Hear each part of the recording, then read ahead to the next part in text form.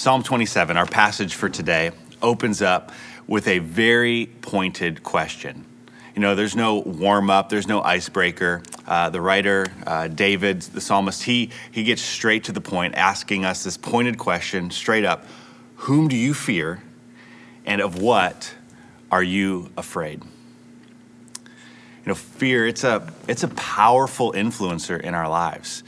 You know, as we think about, you know, our oldest memories from when we were children, you realize that many of those vivid memories were actually born in fear. You know, maybe some sort of event that releases the adrenaline to our minds and kind of carves these fearful experiences into our brains to be called back with great clarity. You know, I still remember, as if it was yesterday, the experience of getting lost for really just a couple of minutes in a department store, being separated from my parents for those couple of minutes. Looking back, it felt like I was going to be separated them like forever, like the rest of my life. And it's interesting because some neuroscientists actually conclude that humans are actually the most fearful beings on the planet because of our ability to learn and then to think and actually even create scenarios of fear in our own minds. Stranger still, you could say that we're actually gluttons for this kind of punishment, in that we actually seek out and look for ways in which to be fearful. Well, we think we're being careful, but in many ways, we have this disposition. Scientists call it a negativity bias, that we have that within us, this natural kind of fight or flight disposition that makes us aware of and even seek out negative news, danger, fears. It's like our default operating system. And so it's interesting that this negativity bias, and you could say our cues to notice bad news, the media, you know, it capitalizes on this. In fact, they kind of have to use those kinds of stories to keep us interested. There's actually an old saying in TV news that if it bleeds, it leads. And so really, the more a story scares you, the more likely you are to watch it and to follow it.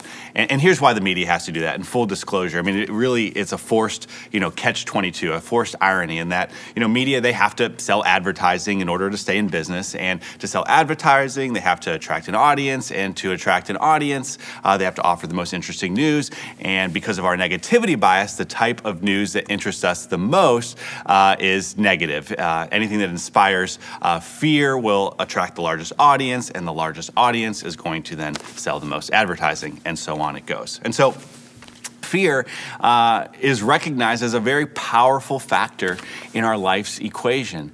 And you could say all the more in these times.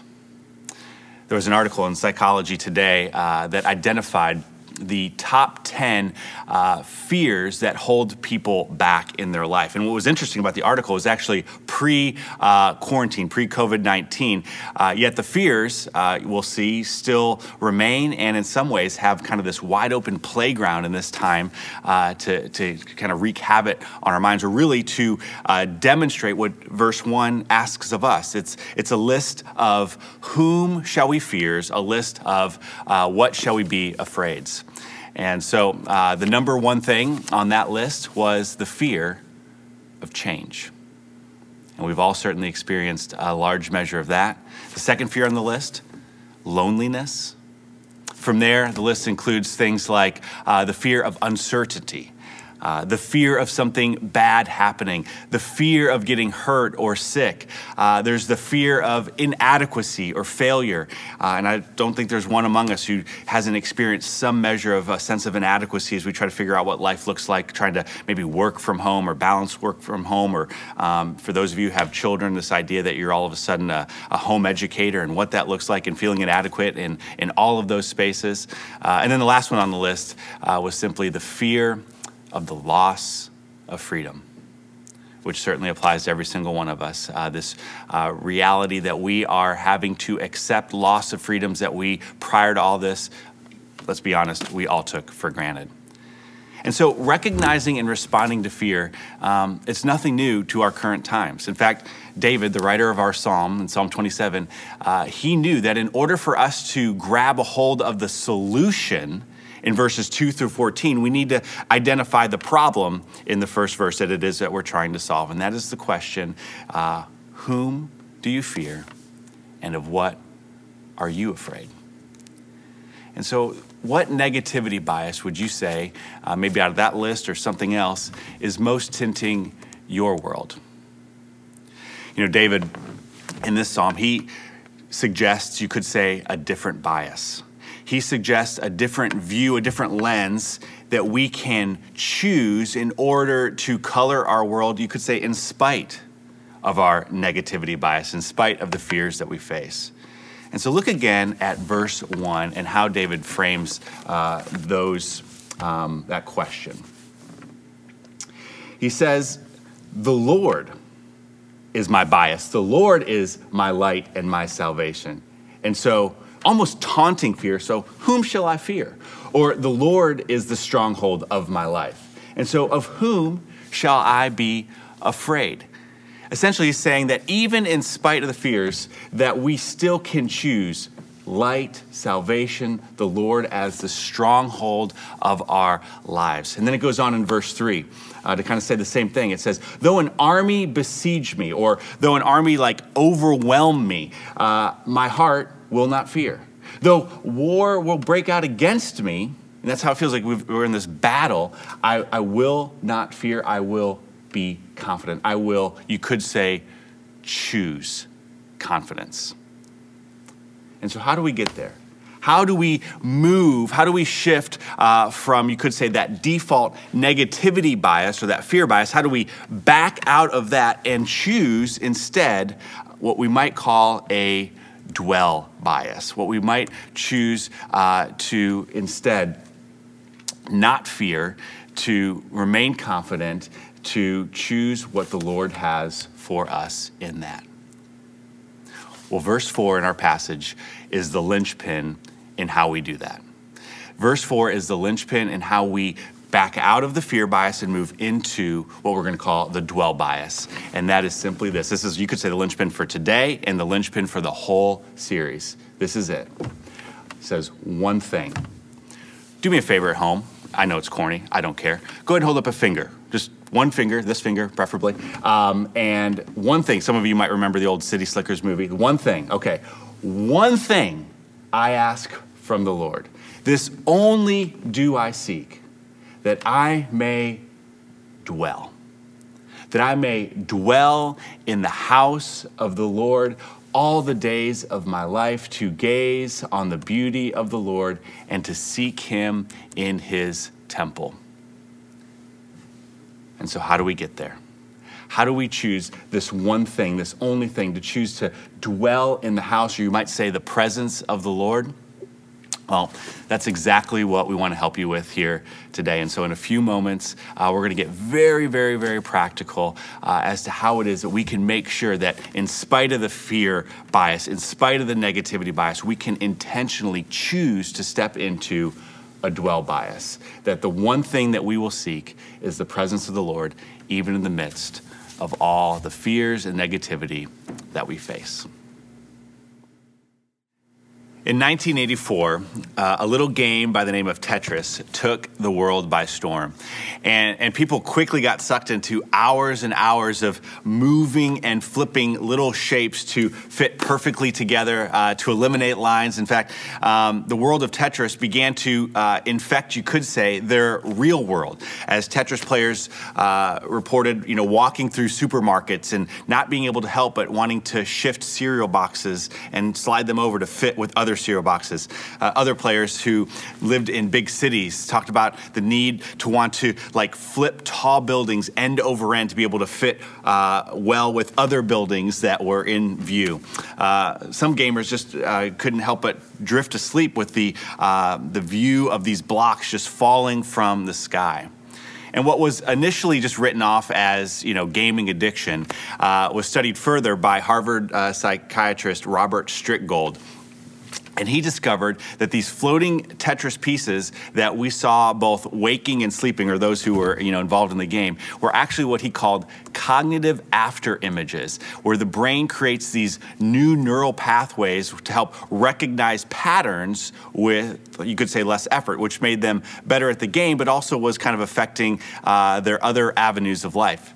And what's interesting, they discovered that the Tetris effect wasn't limited to gaming, but to other areas of life as well. As I was looking at certain professions, like for example, tax auditors who are trained to pretty much spend their entire day scanning documents for errors. They were shown to scan essentially their entire world for errors, that whether it was other team members being harder on their direct reports, the way in which they only could focus on their children's C grades versus the A's that they had on report cards. Other spheres, some of you can probably relate to this, engineers, sometimes maybe you can tend to see the world as a problem to be fixed or an opportunity to be optimized, even maybe where one isn't necessarily needed. Teachers, they can default to seeing everyone as a student that needs to be taught something. Lawyers are, they're trained to identify flaws in arguments and can find it hard maybe to carry on just normal conversations. And so what's interesting is that the Tetris effect, as a tint through other lenses of our life, it has the possibility to be a strength. For example, in your professions, can make you, if you're an auditor, a better engineer, a better teacher, a better lawyer. But they also, you can kind of tend to see the whole world as a nail and you're a hammer if you're not careful. And so this idea of these default tendencies, these Tetris effects, as we talked about earlier, this negativity bias, this fear bias that frankly can help us really have the wrong view of things over and over and over again, also can be flipped for the positive. That we can actually, instead of let ourselves be saturated with incoming news feeds of that, as we already know, that why they've got to kind of give us that negativity bias because we're drawn to it. And I'm not suggesting we be ill-informed about the news, but really, how much news do we need? How many updates do we need? I just saw one of our local news stations offering that if you download their app, they will notify you with each diagnosed COVID-19 case that comes. It's like, what is number 47 diagnosis versus number 46 going to cause me to do differently in the living of my life? And so it really comes down to recognizing we have this tendency. We have this draw towards a negativity or a fear bias. We have this Tetris effect that can shape and color our whole world for better or for worse. And so by choosing a dwell bias, by choosing to choose a lens, a Tetris effect that views the world through the lens of God's presence, that He is with us. As we said earlier, the one thing I ask, the only thing, if you choose to seek, that you can actually choose to see your world through the dwelling of the presence of the Lord with you and with us through it all, then that is what we want to choose. That we want to back out of that negativity and we want to move into a dwell bias. That we want to choose the positive Tetris effect of how we want to view our world, and that's through the lens of God's word for us. And so that's why we're doing this series through the book of Psalms. It's interesting that the book of Psalms was originally understood in its original audience to the Jewish people when they were exiled to Babylon, when they couldn't gather in their temple to worship. It was understood that the book of Psalms was, you could say, one commentator said it was a virtual temple. It was a place where the people of God could go to meet with God, even when they couldn't physically gather together in the gathering of the believers in the temple of their times or the church of our times to meet with God. And so that's what we want to invite you to do, to dwell with the presence of the Lord through this virtual temple, through the book of Psalms over the next 6 weeks. And so in some ways, this series is, as much as it's about, a weekly message, it's actually more about what you're going to do between the weekends, how you're going to engage a positive Tetris effect, a dwell bias for what the Lord has for you. And so to help you do that, we have a reading plan that we are going to provide for you. You can go to firstdecatur.org/dwelldevo, and you can find that reading plan that will take you through the whole book of Psalms over the next 6 weeks with a few chapters a day. And if that's too much, that's okay. You can read it slower. You can do a chapter a day. Maybe there's a chapter that has your attention. You want to read it several times over the next several days. And so that's just a tool. But whatever it takes, I would encourage you to find a pace that works for you to start working your way through the book of Psalms, through this virtual temple, through this dwelling in the presence of the Lord, to give you that positive Tetris effect, to make sure we start viewing the world the way that God wants us to view the world. And also to accompany those that reading plan, you'll notice on that site or on that webpage on our website, there's going to be twice a week, there's going to be video devotionals from various staff members. Because when we discover that outlook, that dwell bias, using the Tetris effect to our advantage, you could say, it's then that we will experience the promises and the outcomes that the rest of Psalm 27 gives us. It says it this way in verse 5.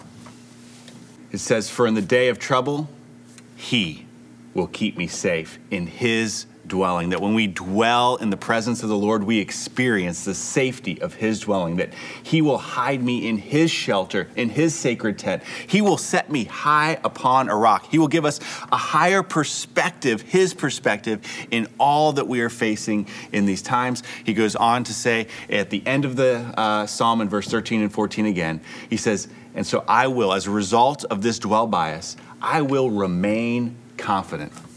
I will remain confident of this, that I will see the goodness of the Lord in the land of the living." And so verse 14, wait for the Lord, be strong and take heart as we wait, as we dwell, as we press into the presence of the Lord. Psalm 27. And so as I think about this challenge for us, we also recognize that as we want to dwell in the presence of the Lord, we want the help of the Lord to help us dwell with him in the days ahead. And so to pray this psalm really over us, we have invited our own Laura Reimer, a beloved teacher, and our leader of our intercessory prayer team. Essentially, anytime there is a prayer request submitted by one of you, firstdecatur.org/prayer, you can submit those anytime. She leads a team that is actually and intentionally praying and following up with folks in those situations. And so would you pray with us as Laura leads us in prayer together? Father God, you are our light, and you have provided the way of salvation through your Son, Jesus Christ. You strengthen us and you give us life. No matter what forces or attacks come against us, no matter how hard the enemy tries to wear us down and wear us out, we have nothing to be afraid of. We sing praises of gratitude and joy for your protection and provision over us. Our one desire is to live in your presence every day. In your presence, we find your beauty and your glory. You are everything we want and everything we need.